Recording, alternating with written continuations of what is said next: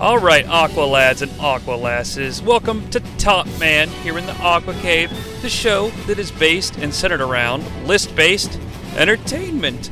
My name is Johnny C, and as always, thanks for joining us here in the Aqua Cave. So, we've got a little bit of a flip of the switch here, everybody. So, on Top Man, we usually do countdowns and things like that. We've done the top 10, or whatever it was, top 15 cinematic disappointments. We've done all kinds of fun stuff. So, I'm going to warn you straight out of the gate today, we are going to switch things up a little bit. It is still going to be a list-centric episode, okay? But we're not going to be ranking items. I have often talked about, I don't know about often, but you may have heard me mention, pray tell, the 1989 blockbuster year in cinema. I mean, what a year this was. It's kind of crazy, because if you do this little experiment I've done with a lot of years in your lifetime, you're probably going to have similar results. The summer of 1989 was absolutely fucking loaded with blockbusters, and I've always threatened to do an episode talking about that. Then I started looking at 1989 in cinema in general, and holy shit, there are so many films in 1989 that were released that are so relevant, not only to the greater culture, but I think that it might be relevant to you as well. There's got to be some gems in here that mean something to you that maybe don't mean something to anyone else. And that's one of the things I love about film, is that, popping out a random movie, one of the jumps to my mind, it didn't come out in 1989, is a 1987 teen movie called Can't Buy Me Love. No one on the fucking history of the earth has any reason to watch Can't Buy Me Love, okay? But it just so happened when I was a kid, we had Showtime in the house, and Showtime played it all the fucking time. So I watched it all the fucking time, and I watched it incessantly. Then I became a teenager and understood even more about the film and found it hilarious, etc., etc. I mean, you see how this goes? Everybody has these movies. Every one of us was the kid who rented Tommy Boy every fucking weekend, or, Billy Madison or something like that. Now, those films are a little bit more on the nose in terms of they're more well-known in the pop culture zeitgeist. But what all this is even relevant to is that today we're going to do a list. The list is chronological. 1989 in cinema. Just a stroll down memory lane to see if we can trigger any fun memories or anything like that. And just sort of a casual conversation about this, 1989, all the fun movies that came out. Now, it's a massive list, and not all of these movies really mean anything to me. Some of them do, and ones that do, I'll talk about in greater length. Other ones are probably just going to get a brief mention. All right? So if that sounds good, let's dive into this bad boy. Ironically enough, January, I got nothing. Now, sure, there were movies released in January, but in terms of making this chronological list, there wasn't anything I really wanted to talk about. I find that not so much surprising, though. January has always been a dead zone in terms of releasing film. Now, that has changed in the modern era, with Martin Luther King's 3-day weekend often being a hot time to release a film. More of a blockbuster stature. I don't want to call it a blockbuster per se, but probably a film that that's specifically targeted for a 3-day weekend. Now, you could say to me, well, Johnny C, isn't every movie targeted for a 3-day weekend? Isn't that what everybody wants?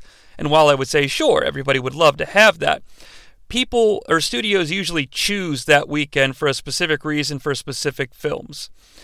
We just, in our real world, had Black Adam come out on a random October weekend that had nothing going on. That, too, is a choice because there's nothing going on.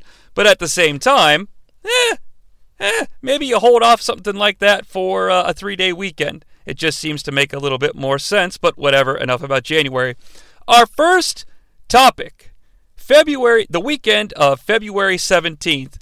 Good God almighty, fans, what a fucking weekend. Now, I didn't see either one of these films theatrically, but I watched them a whole hell of a lot on home video and what have you. The first film, Bill and Ted's Excellent Adventure. That doing anything for you, fans? Now, first of all, think about it. February 17th, 1989. That's how old Bill and Ted's Excellent Adventure is. But an independent film, a smaller film. Orion Pictures picked it up for distribution. Orion, of course, now out of business completely. Keanu Reeves. I mean, sure, he was in a little bit, and he was in little stuff after, but this is the movie that probably introduced you to Keanu Reeves. I know it did me. It introduced me to George Carlin.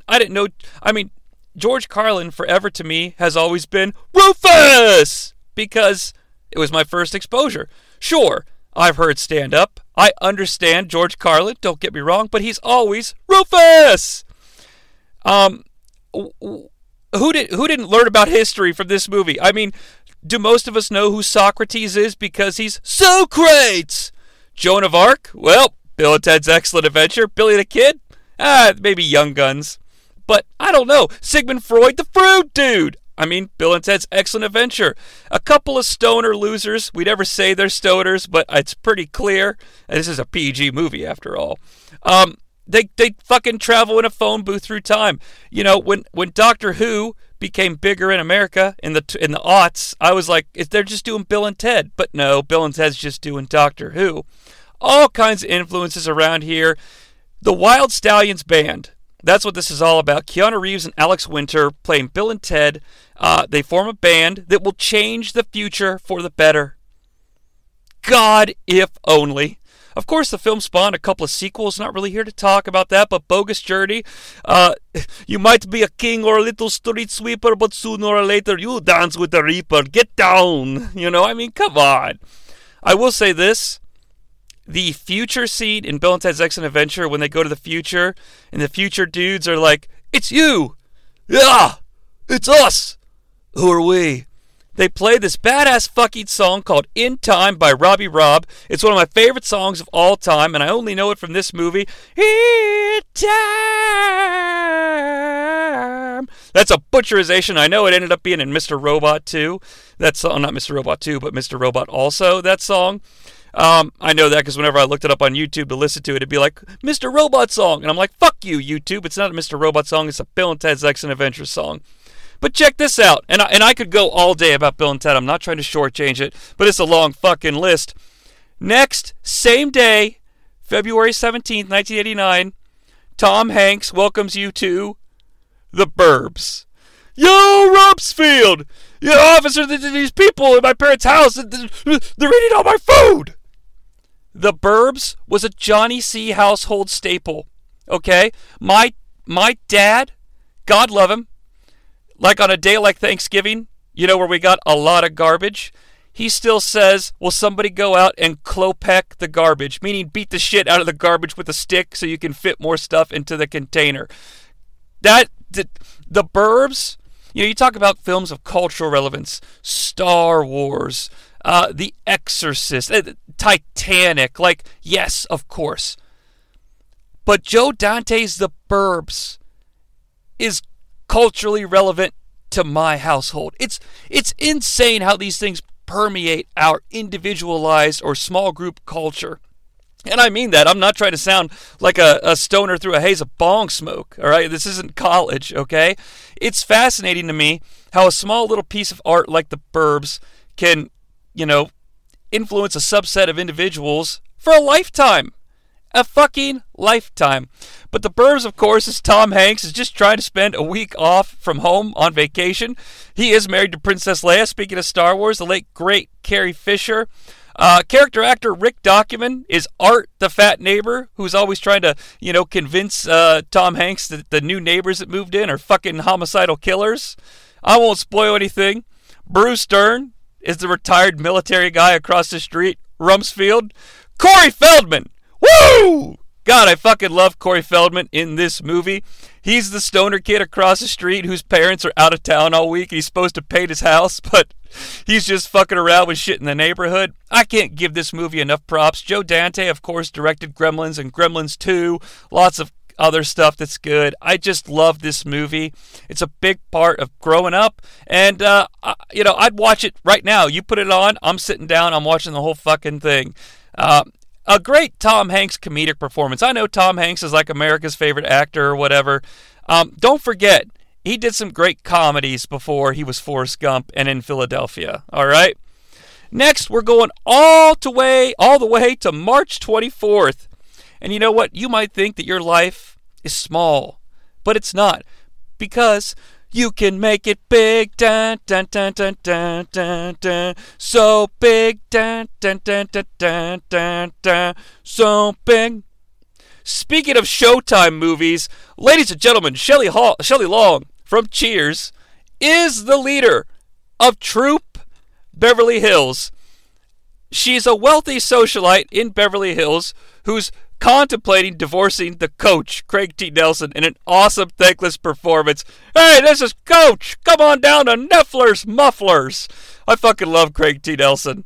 But she decides to be the leader of her daughter's Girl Scout troop, basically. The gag here is that the girls are all from Beverly Hills. So they're all,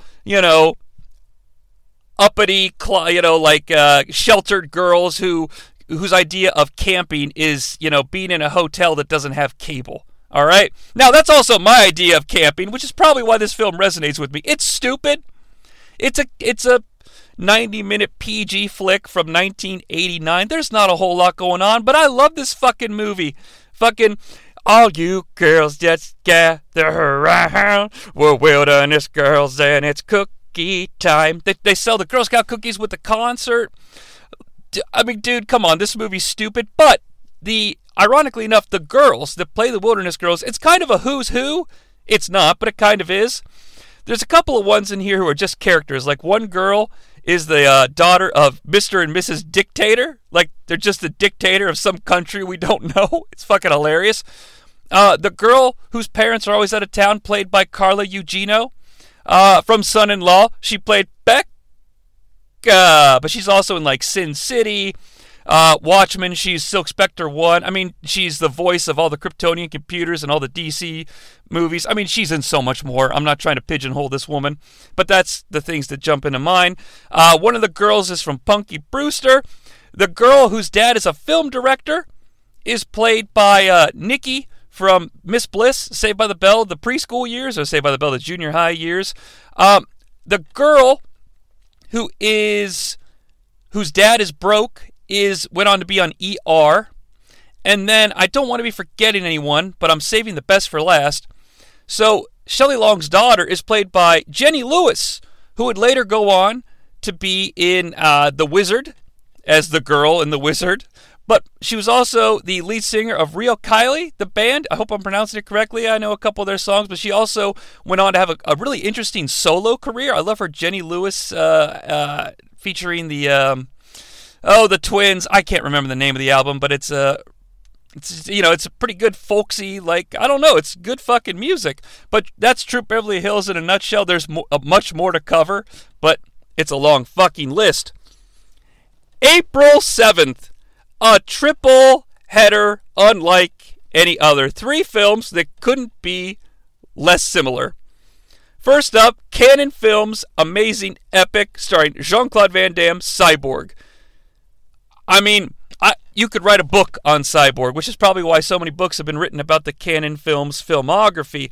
Cyborg, famously, could it have been a sequel to Masters of the Universe or Spider-Man, a movie? But Cannon was known for reusing all their sets and stuff like that, so that's part of the legend here.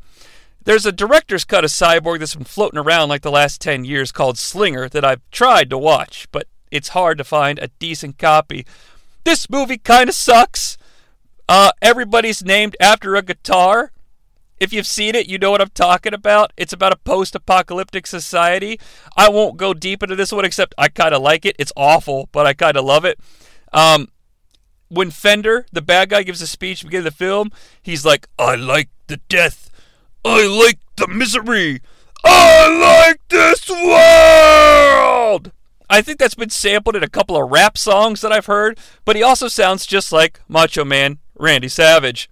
Up next for the same weekend, The Dream Team, starring Michael Keaton, Christopher Lloyd, and Peter Boyle from Young Frankenstein, amongst other things. Look, this is another Showtime movie, or HBO movie maybe. It's about 4 guys in a mental hospital who go to a Mets game or a Yankees game, and the guy who's in charge of them gets mistaken for like a mob guy, and he gets shot and put in the hospital, so they're roaming the streets of New York City. I haven't seen it in a really long time. All I really remember, well, I know Michael Keaton is an unhinged guy. Christopher Lloyd thinks he's a doctor. It's kind of tragic, though, actually. And one of the guys only speaks in baseball terms. So, like something big's happening, and he's like, big inning, which is something that I still kind of say every once in a while. Maybe the movie doesn't age well. I don't know. I haven't seen this movie in fucking 20 years, but it still jumped out at me. Finishing off the weekend, a film that everyone knows, that everyone loves. I've talked about it numerous times. Major League. This guy's dead. Cross him off then. Tire World. Hey, Lou, how'd you like to manage the Guardians? Oh, I don't know. Tell you what, Charlie, I got a guy on the other line about some white walls. I'll talk to you later. Oh, is that you, Tolbert?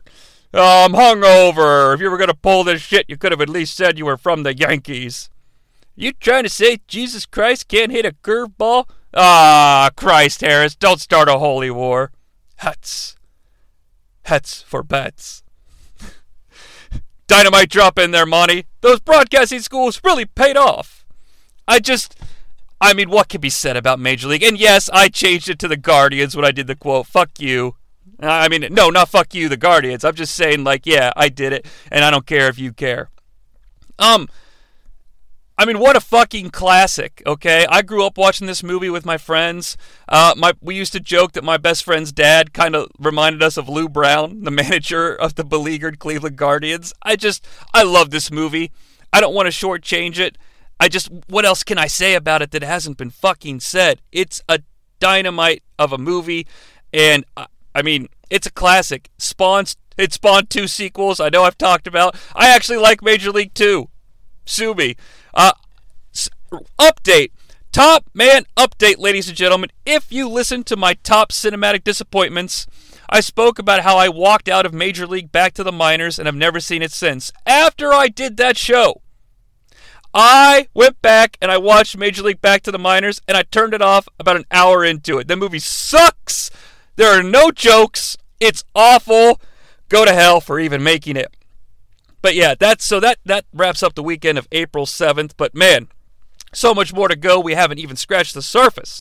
In terms of our next entry, though, I don't even know where to start. It's April 14th. Only film that weekend that we're talking about. She's Out of Control, starring Tony Danza and Catherine Hicks. Oh my God. Now look, fans, I'm not here to say that Tony Danza is some sort of comedic genius, because he's not. I'm not even much of a fan of Who's the Boss, to be honest with you. That's one of those sitcoms I just kind of missed. I'd stick around for the opening title because I like the song, and then I'd bail. But here's the thing. Tony Danza plays a widowed gentleman with 2 daughters, one of whom is like 15 or 16. And please keep in context anything I say about Tony Danza's teenage daughter in this film. I'm coming at you from the perspective of me when I was a kid. Please understand this, okay? Alright, so, anyway, she's kind of a nerd ringer, like sort of an ugly duckling, if you will, even though she's really not. They put some fake braces on her, they put her in glasses, they put her hair in a ponytail. According to another teen movie, the only thing she's missing is paint on her overalls. Oh, come on, she's got paint on her overalls. I kind of love not another teen movie. Anyway, he goes away on a business trip, and his girlfriend, that being Tony Danza's girlfriend, played by Star Trek IV's Catherine Hicks. Yeah! I like Catherine Hicks a lot. She's a charm, She was on Seventh Heaven, another fucking WB drama I totally missed out on. But here's the thing. When Tony Danza's away on this business trip, she gets a movie makeover. Next thing you know, the phone's constantly ringing. Boys are constantly at the door. She gets a slow motion walk down the steps to Venus, if you will. Please find a little girl for me to thrill. Oh. I don't know if this movie invented the slow motion walk down the steps, but it's certainly the first time I ever saw it. And she's played by Amy Dolenz, who, At the time, and I don't know about now, and I'm not throwing shade, and I don't really care. Just go with it, okay? You want to talk about letting Johnny C know what's up. I figured it out. Mom, I think I like girls, okay? Because, wow, okay? But there's all sorts of shenanigans that come with having a teenage daughter who's quote-unquote in demand. Her grades go from A's to B's. She's always out and about. The phone's constantly ringing. What can Tony Danza do? He could turn to a psychiatrist played by inconceivable Wallace Shawn. Look, this movie's not gonna change the world. I fucking love this movie and would put money down to watch it at any moment. That being said, I talked in my, I think it's my Cinematic Disappointments episode about old movies that are overpriced on streaming services. I think I saw, when I Googled this movie real quick, to get the name of Amy Dolenz, who plays the daughter, that it said it was free on YouTube. I can't vouch for that, but if it is, get your ass to Moz or get your ass to YouTube and watch this movie. Blink and you'll miss it. Screech. Dustin Diamond is in this flick. It's not important, but I don't know. I love this movie. Oh! You want to say Blink and you'll miss it. Screech is in it. Young Matthew Perry is in this as the douchebag that one of the douchebags that his daughter dates. It's tremendous. He's absolutely Matthew Perrying it up the entire time.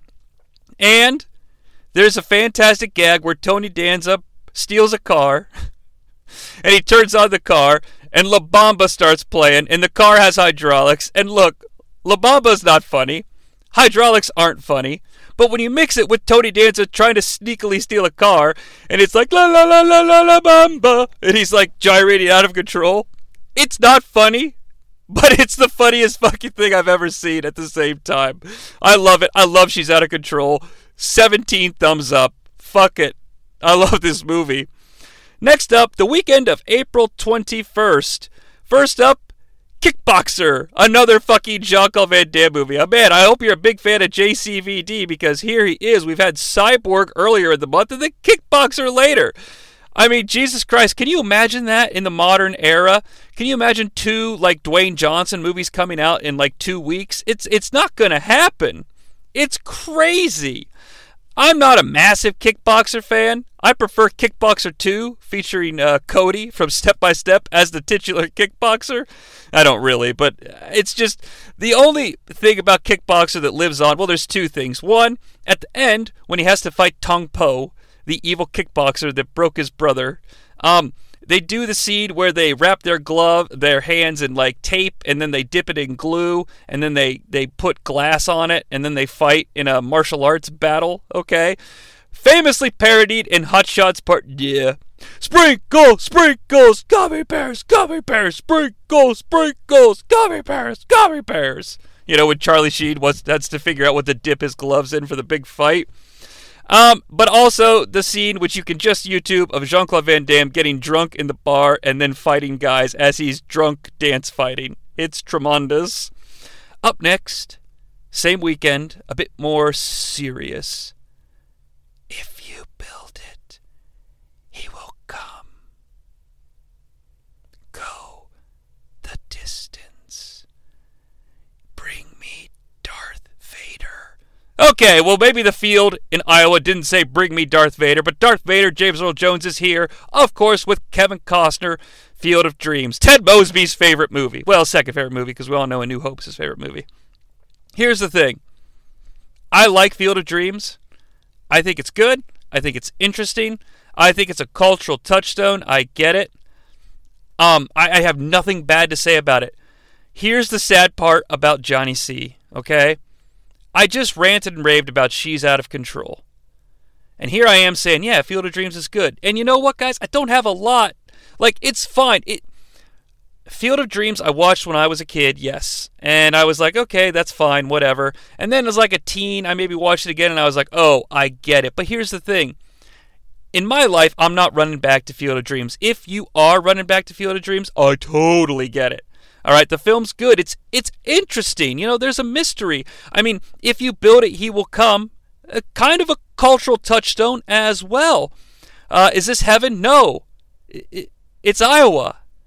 You know, I like it. I I like the Ray Kinsella character. I find it interesting, He's sort of dealing with the fact that he's too old to be a hippie anymore. And, it is a great, interesting story. Actually, now that I'm almost 40, I should probably revisit it instead of talking about She's Out of Control. But if Field of Dreams does it for you, I get it. I don't have a lot of shtick for it, but I get it.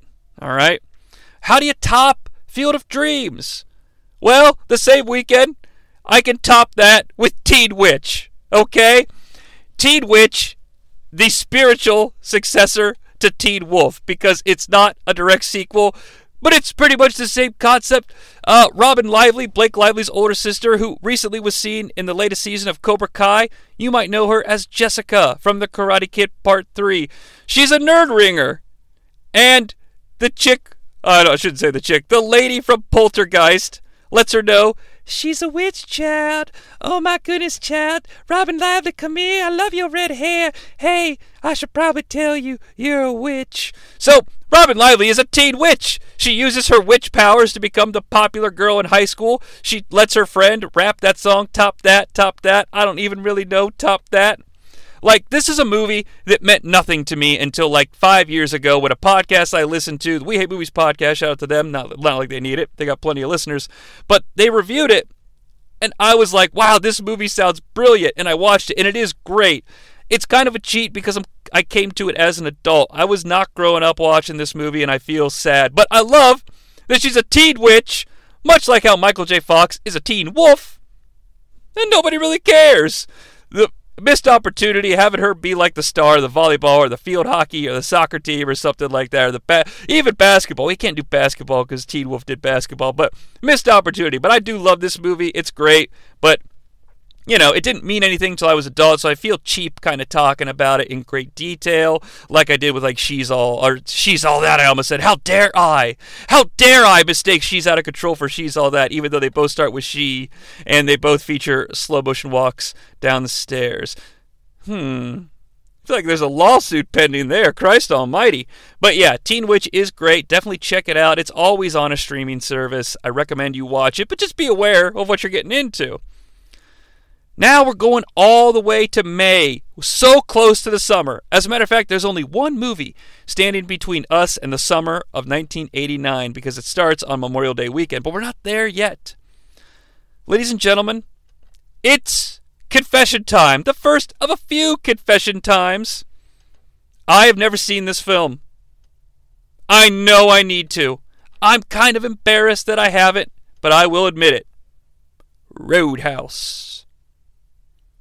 You may punch me in the face and say Roadhouse the next time you see me. Yes, of course, the famous Family Guy gag. I don't know why I've never seen Roadhouse. Ironically enough, in the Johnny C household growing up, it was on a tape with Dirty Dancing. My dad, awesome boss move by my dad. When we got our dot matrix printers, he made labels for all the tapes. Nice, beautiful labels. And there was one tape with a label that said Dirty Dancing, Roadhouse. I guess it was the Patrick Swayze double feature, you could say. I just never watched it. What did I care? I was a kidster. And then, in high school, nobody brought it up. And then in college, nobody brought it up. So what do we get? What am I supposed to do? I haven't seen Roadhouse yet. I need to. I will. I promise. Speaking of promises, it's time to finally fulfill the promise. We're now in the summer of 1989. Memorial Day weekend. This one is this summer roster is deep. I need a cup so I can take a drink. Let me pick a cup. All right, there, I got some water. Hey, you know what? I don't feel like I'm going to melt after drinking out of this cup. I must have chosen wisely. Because it's Memorial Day weekend. It's the second best Indiana Jones movie. Indiana Jones and the Last Crusade. I mean, what can one say about a film this fantastic that hasn't already been said? Well, I'll try. River Phoenix is badass as young Indy? Who would have thunk it? I remember when he died, I was like, who's River Phoenix? And my mom's like, he played Indiana Jones. I was like, you're high, Mom. Harrison Ford played Indiana Jones. She's like, no, you idiot, when he was a kidster. And I was like, oh, okay. Sean Connery, I should have mailed it to the Marx Brothers. I mean, it's great. It's the second best Indy film, in my opinion. Mini episode of Top Man right here. It goes Kingdom of the Crystal Skull at number 1. I'm kidding. It goes Temple of Doom at number 1, then Crusade, then Of the Ark, then Kingdom of the Crystal Skull. I know, it's blasphemy. Shoot me. I just don't like Raiders of the Lost Ark as much as I like the other two.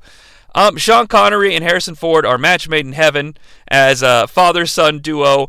This was the film that kind of introduced me to Sean Connery, as a matter of fact.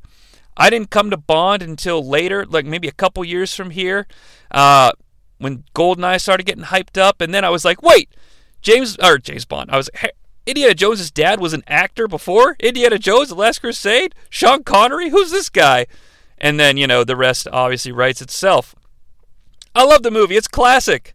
I mean, what do you want me to say? You've chosen wisely. You've chosen poorly. There's a lot of iconic stuff. No Ticket. It's a great movie. It's definitely the funniest of the Indiana Jones movies, which is kind of a problem. I don't know that we need this much humor, but at the same time, and I was watching it as a kid, I was having a fucking ball because it's hilarious. It's kind of like a Marvel movie in a way. It's a good mix of comedy, action, and a little bit of deeper stuff here and there. Now, I'm not comparing Marvel to Indy. That's not a fucking conversation I'm prepared to have. It just kind of reminds me of that type of formula. You're going to go, you're going to have a good time, and good God Almighty, that is exactly what I had, a good time. Now we're going to go to June 2nd. Ladies and gentlemen, I'm so happy that both of these culturally relevant films came out the same weekend in the summer of '89, because you could not pick two more different films. The first one, Oh Captain, My Captain. Dead Poets Society. Kind of a template for all future teacher movies that influence their students. Now, I'm sure there were some before, there's some after. I'm actually thinking, I think like Lean On Me is earlier, and Stand and Deliver is earlier. I mean, so yeah, it's not the number one, but in terms of its box office appeal and its mass appeal, it might be the one that let people know this is a genre that we can tap into. It's great. I haven't seen it in a long time. Ethan Hawke's in it. Robin Williams, obviously. Okay? It's one of these movies that I think I watched in English class when I was a kid, and I didn't give a fuck, and then I watched it again privately, and I was like, oh, okay, this is a pretty good movie. It's sad. It's coming of age. It's good. Like, I'm not prepared to give a full statement on it, but it's deeper. You know what I mean? It's deeper, and it can fuel your desire to want to lean into who you feel that you truly are. You got the kid who wants to be an actor, and his dad doesn't want him to. Doesn't he fucking kill himself? Jesus Christ, how sad. But, stand up for what you believe in. Be yourself. And if this movie isn't making you believe that, there's a movie. As soon as you're done, you can walk to the theater right next to you and find another movie that will tell you, be who you are, stand up for what you believe in. I don't care if times are tough. I don't care if an evil television station manager is trying to get you to illegally sign a contract to appear exclusively on his network. I don't care if your brother's been paralyzed by a monster. I don't care if your lawyer/girlfriend has been assaulted in the parking garage. You've got to stand up for what's right, even if no holds barred! No holds barred! Yeah! One of the biggest regrets of my life is not seeing this movie until it came out with No Holds Barred to match the movie. I don't know how I didn't get to the theater to see this. Actually, I probably could figure it out, because I would have seen Indy, probably not opening weekend, and then I would have seen some next movies coming up here when I was on vacation. So I bet, we were about to take a big Johnny C family vacation around this time, and I'm sure that was the number one thing on the docket. Plus, you got sports commitments on the weekends and things like that. And I wasn't a huge wrestling fan yet. My fandom didn't really start until Survivor Series 89. But, I mean, I had to have seen trailers. Like, I wish I had a story about seeing this fucker in the theater. It's awful, obviously, but, I mean, come on. We all follow wrestling. I don't know what else I could say about No Holds Barred, except it's hilarious that it's battling for box office dominance with Dead Poet Society. And you know what? In all honesty, I'm not saying No Holds Barred would have been a huge rousing success, but think about what we just talked about, Indiana Jones and The Last Crusade. Movies used to be able to win the box office multiple weeks in a row. It's not like it is now. And so Indiana Jones is probably the hot movie on your mind when No Holds Barred comes out. We have 1, 2, 3, 4, 5, 6, 7 movies to talk about still, all from June. Okay? So, Vince, you picked the wrong fucking release window, okay? Put it back in April. Put it in February. Put it in January. It may not have been ready yet, so that might be unfair, but come the fuck on. Put it in September. That's a dead spot. You could have owned September. I don't have any movies on the list from September.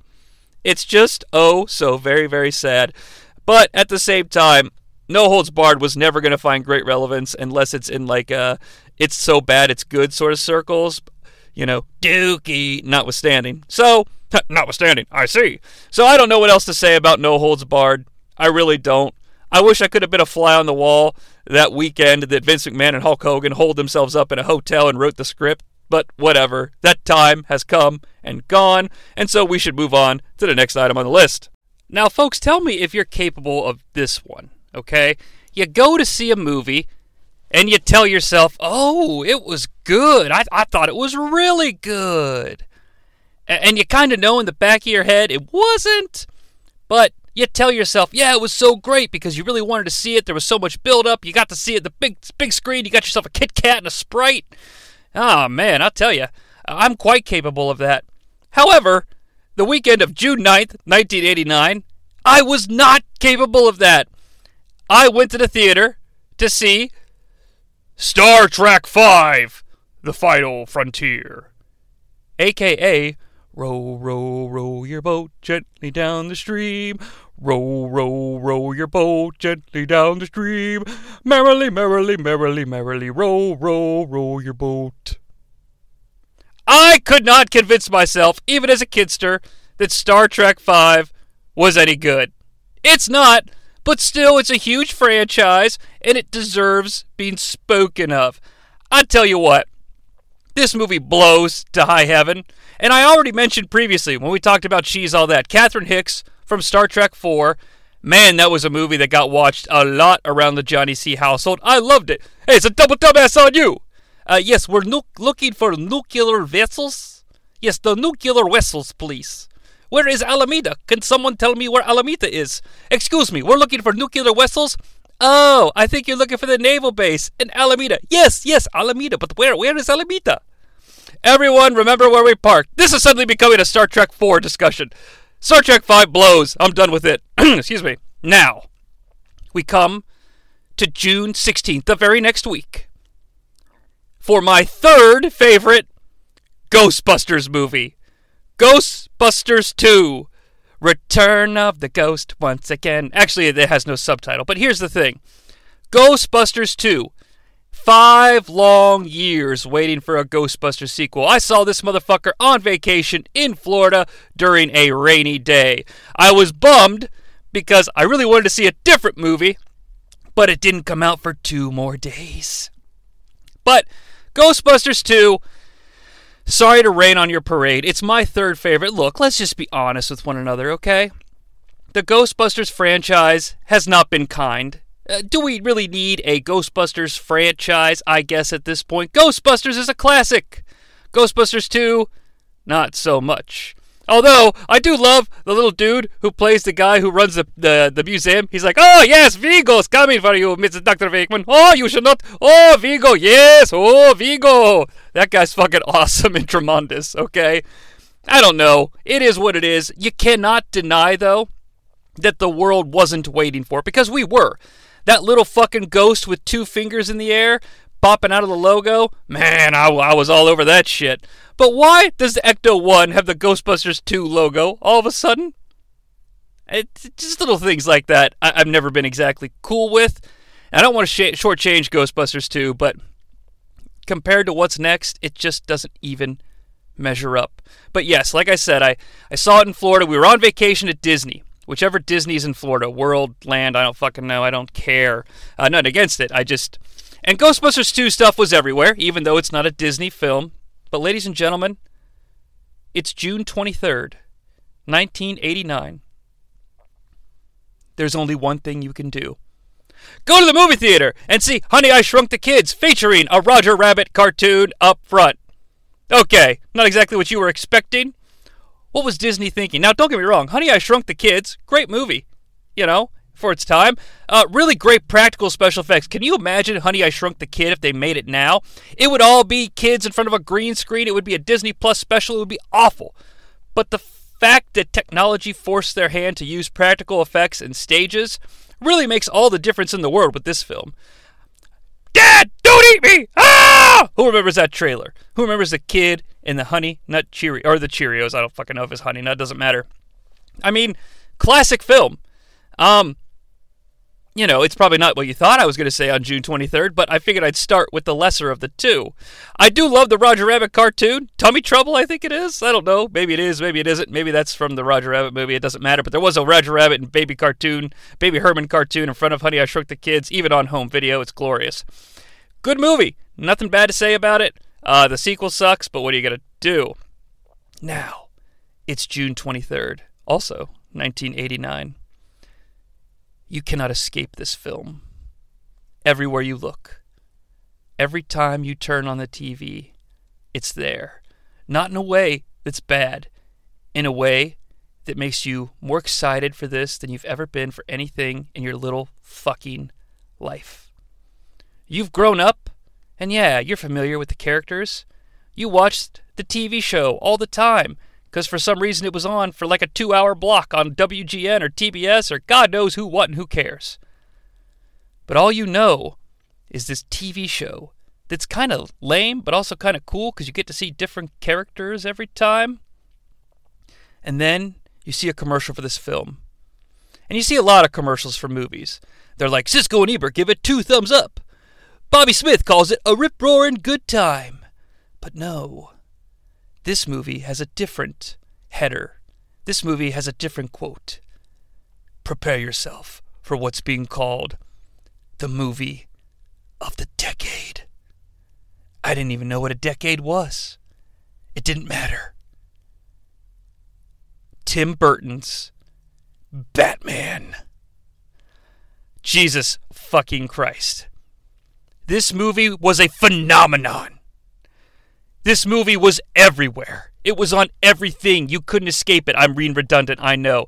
But the movie, my God, the score, the cinematography, the visuals, the fucking bonkers out there crazy interpretation of Gotham City. Completely destroying what you know from the cheesy 1960s Batman TV show, which is what I was talking about in the lead up. Unlike anything you've ever seen before, and it abso-fucking-lutely lived up to the hype in the moment. This film is tremendous. We take it for granted. We really, really do in this day and age. Like, Pattinson's the Batman. I shouldn't call it Pattinson's. I should call it Matt Reeves the Batman. Excuse me. It's an amazing film. It really is. It transcends the genre of comic films.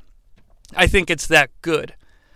But man, look at what we were handed in 1989, when it would have been really easy to do something that was just for the lunchboxes.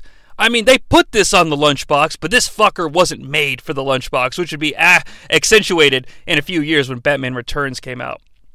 Rolling Stone called this the movie of the decade, and they're not wrong. They're not wrong one fucking bit, okay? In terms of in your face, in terms of just bombastic presentation, in terms of this is a cinematic event that is culturally relevant, I don't know what surpasses it. Now, granted, I'm 6 at the time. I grew up in the 80s, but I wasn't cognizant, to give you all 10 years of a retrospective on hype, on commercialism, but there's also art here, which is great too. But so when I'm telling you that, you have to believe it's a gut feeling. I'm sure there's quantifiable, measurable metrics out there that could be used to back up this, but I don't want to present that. I cannot express in real words what the feeling was. And then going into the theater and seeing even the opening title sequence, which you would have heard over the intro to this show. It was such a moment in time. And I'm forever grateful for this fucker being produced and created and dropped into my lap. It really made quite the impression. In the Aqua Cave, I often always make jokes and say brand synergy and talk about that kind of shit all the time. And Batman would really sort of create some brand synergy with a movie in just a few weeks that I want to talk about. I want to make sure I reference that.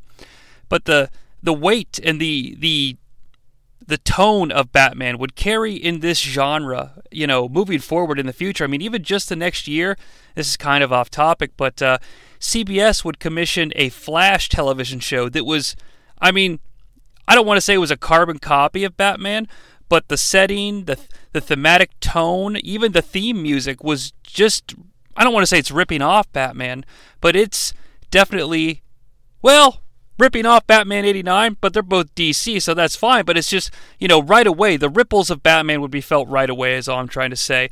And it's crazy to me that one movie coming up here in just a second would sort of take a property in a similar direction. Let's just wait for that, though. So, the next week. So, Jesus Christ, this month already.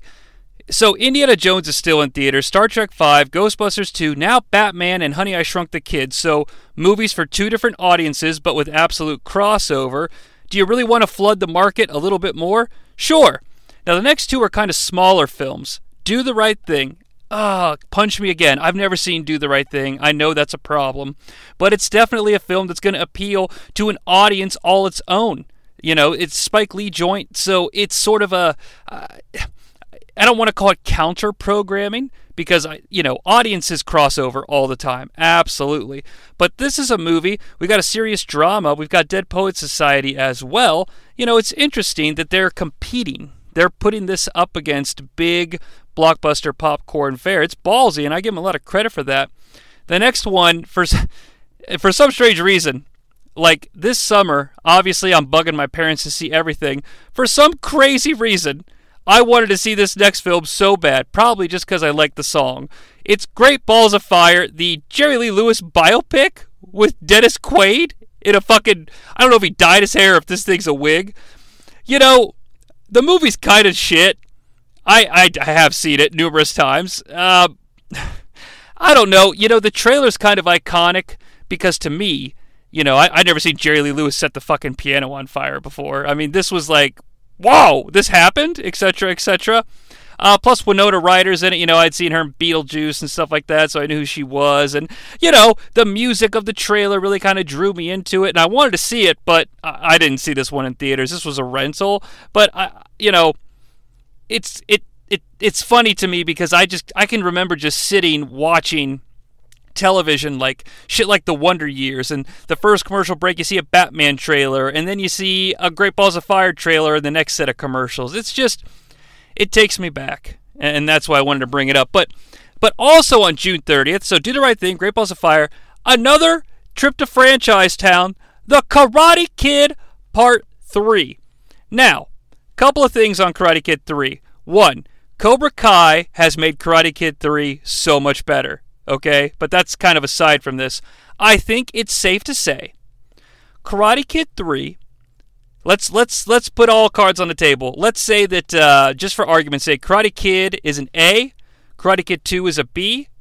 I think that it's pretty fair to say that Karate Kid 3, if we're using the same scale, would be a C. All right, now I don't necessarily think it's a C, more like a B minus, but it's just an even distribution of an example, okay? But it's not just the Karate Kid 3 doesn't pack as big of a punch as its predecessors. Look at the crowded cinema landscape here. Karate Kid 3 is often sort of lamented as it just wasn't quite as good as the other ones, but I think it's hard to stand out amongst this field. I mean, I really, truly believe that. I didn't see Karate Kid 3 until it came out on video. And I've been tracking it here. I've seen most of this shit in theaters when it came out. So I did see Honey, I Shrunk the Kids in theaters as well, eventually. So yeah, I mean, Karate Kid 3 was the sacrifice. Because if it's between all these movies, I can tell you I would have sacrificed Karate Kid 3 and seen the other ones, and that's exactly what I did. But still completely fascinating that it's here in the same fucking month. Just massive franchise elements in this summer. So, let's go to basically Independence Day weekend. Lethal Weapon 2 with Danny Glover and Mel Gibson. And for the first go-around, Joe Pesci. I want to say like 2018, I watched all 4 Lethal Weapon movies. I'd only ever seen the 4th one, believe it or not, because the 4th one came out when I was a teenager in theaters, and I saw it in theaters that summer. I think it was the summer of 97, 98 maybe. 97 is when I'm feeling. It doesn't matter. 98. No, I think it was 98. I don't care. It doesn't matter. But it's so funny, too, because I'm thinking about all the Lethal Weapons. Lethal Weapon 2 is diplomatic immunity, right? Diplomatic immunity, as Peter Griffin would say. I don't have much to say about it, but again, R-rated franchise town. So now we've got all these franchises competing for our dollar, and the mom and dad are like, you know what? I don't want to see any of this shit. I'm going to go see Lethal Weapon 2. What are we going to do with the kidsters? Well, we could call a babysitter, but all the babysitters are out for the weekend. Well, where are they?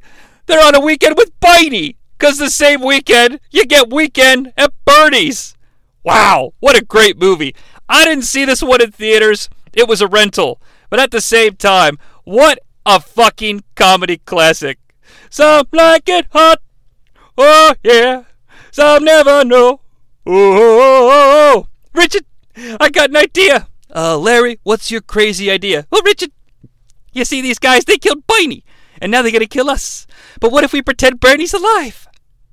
Well, Lair, okay, we can try it, but I don't like it. Richard, look, there's that girl from The Last Starfighter. You want to fuck? Larry, you take care of Bernie. I'm going to go talk to her. I mean, obviously, I do Weekend at Bernie stuff all the time. I feel like I may be the person in the world that references Weekend at Bernie's out of context in a podcast setting more than anyone. But, again, it's a comedy. It's not franchise town. It's alternative programming, if you will, for the cinema set. And I like it. Obviously, I love the movie, but man, oh man, you can see why a film like No Holds Barred is already getting kicked out of theaters. We've only got 5 screens. It's 1989. We don't have these huge giant cineplexes. Well, some places probably did. My place didn't. But you see what I'm saying here? If Batman's got 2 screens and we've got 4, you're lucky to have anything else. I mean, that's how jam-packed the fucking cinema world was in the summer of 89. Nowadays, you maybe get one every 2 weeks, and they seem to be a bit more afraid, to be honest with you. You know, if there was a Batman movie coming out and a Black Panther movie coming out in the same summer, they would be afraid of one another in a certain way. You know what I mean? So they make sure to give each other one enough space. Here, they're all lined up trying to get on the same fucking train, and there's only one seat left. It's bonkers. But that's why I love it. Now, 7/14, July 14th, so already halfway through July now. What can we possibly put into theaters now? What do we have room for? Well, more counter-programming, a little bit of a romance fair. Carrie Fisher's back after she appeared earlier this year in The Burbs. I don't want to spend a ton of time on this one because I want to on the next one. It's When Harry Met Sally. Huge R-rated comedy, adult success, though. Absolutely. Even I knew what this movie was as a kid because it got a lot of press. It got a lot of positivity. It was alternative programming. I don't mean to keep beating that phrase into the ground, but it's like, oh, Dad, take me to see Batman. Great. Your mom and I are going to go see When Harry Met Sally. I'll see you in 2 hours. You know, like it's not, you know, it's interesting to me because now as an adult, and I know adults, and I'm just saying, granted I'm using my sample size, but we all like to go see that shit. We want to see Batman. We want to see Black Panther. We want to see Black Adam. We want to see Lord of the Rings, you know, shit like that. Like, franchise town is where we're all at in the cinemas, and that's kind of sad, yes, but where are the When Harry Met Sally's? Where are the Weekend at Bernie's? Where are the Do the Right Things? Where's the Dead Poet Society? It's going straight to streaming, folks, because it can't afford to compete at the cinema for your dollar. And it's so sad, in a way. Actually, it's really sad. It bums me out a lot. But When Harry Met Sally is a great example of an R-rated comedy for adults. It's not like There's Something About Mary, which kind of changed up the idea of what an R-rated comedy for adults could be. This is like actual adults, like sweater-wearing adults, okay? This isn't like Suck Me Beautiful adults, okay? We're wearing some sweaters, we've got some beards, and we're going to the cinema. What do we want to see? We want to see When Harry Met Sally. Of course, it did give us that great Kurt Angle, Christy Hemme, WrestleMania 21 video, so I appreciate that contribution. But I was talking about Batman, letting us see that superheroes and comic books could be more adult, dare I say, dark fare. I hate using the word dark to describe a film. But, it's the word of the day when it comes to Batman 89. That's what everybody said. Siskel, it's dark. Well, yes, Ebert, I know, it's dark. It's dark. It's brooding, Another franchise here, same day, July 14th.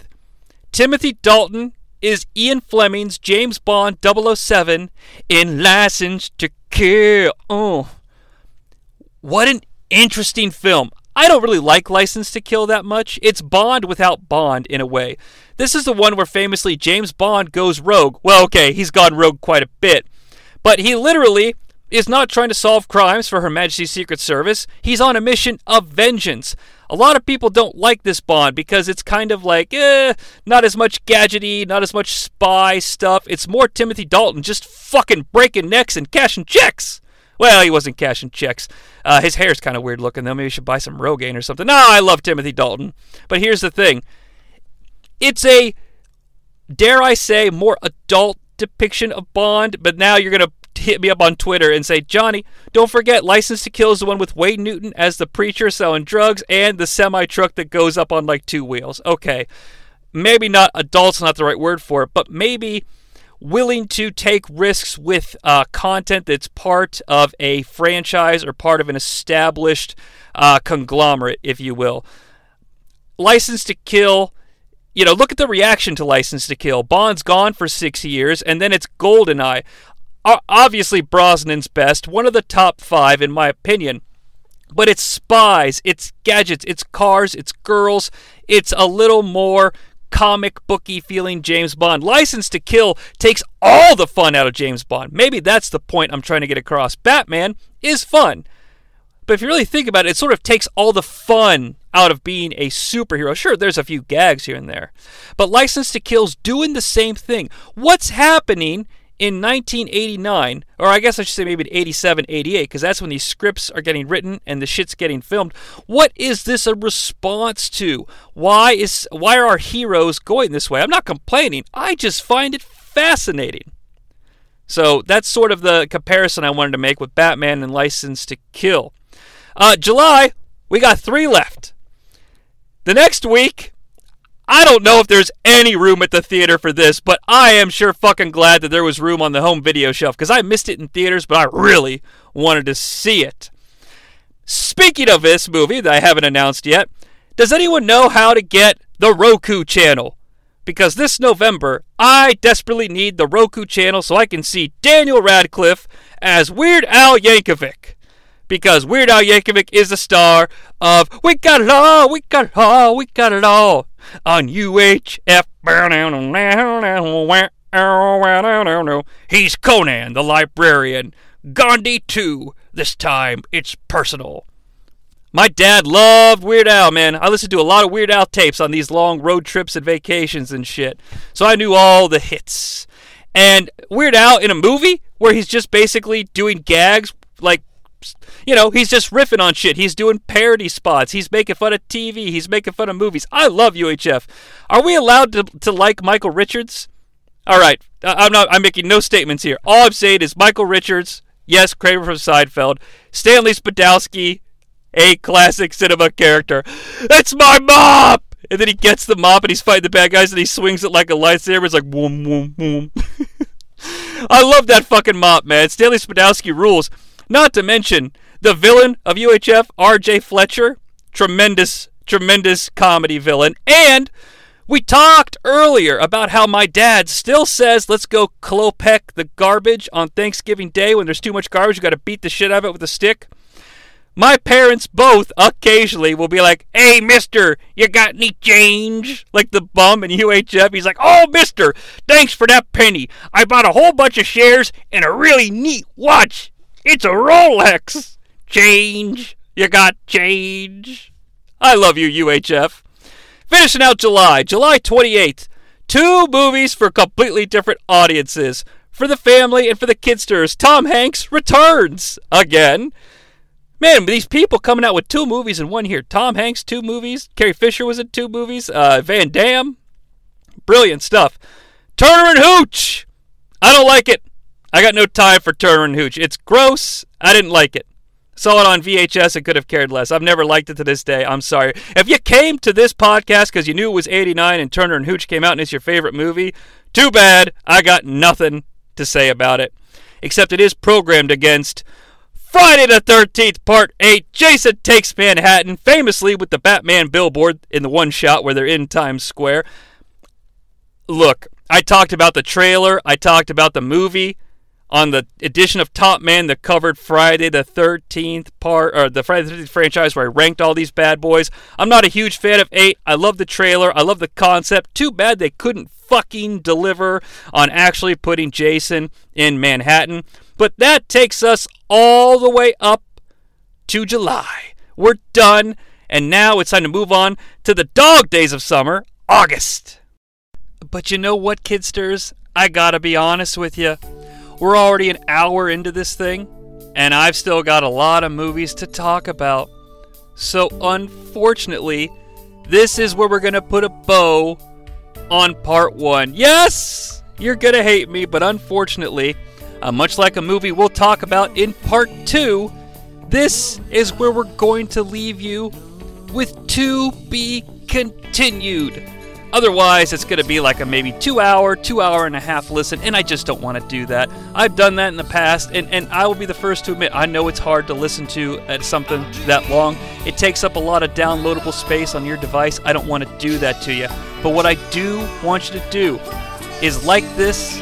I hope you like this, first of all, but I want you to subscribe to the Aqua Cave, okay? Because part 2 is going to come at you soon, probably sometime next week. And I want you to be on the lookout for that if you enjoyed this. I can't thank you enough for coming along on this one, because holy shit, so much fun reminiscing about this stuff, and I really hope you enjoyed it too. But yeah, it's just going to be too long if we try to do it all at once. So, Top Man 1989 Retrospective Part 1 is in the books. Keep a lookout to the Aqua Cave so you get notified when the new content drops, including Part 2 coming soon. Don't hate me. I'm Johnny C, and a winner is you. Thank you so much for coming on this one. So much fun. I can't wait to see you all on Part 2.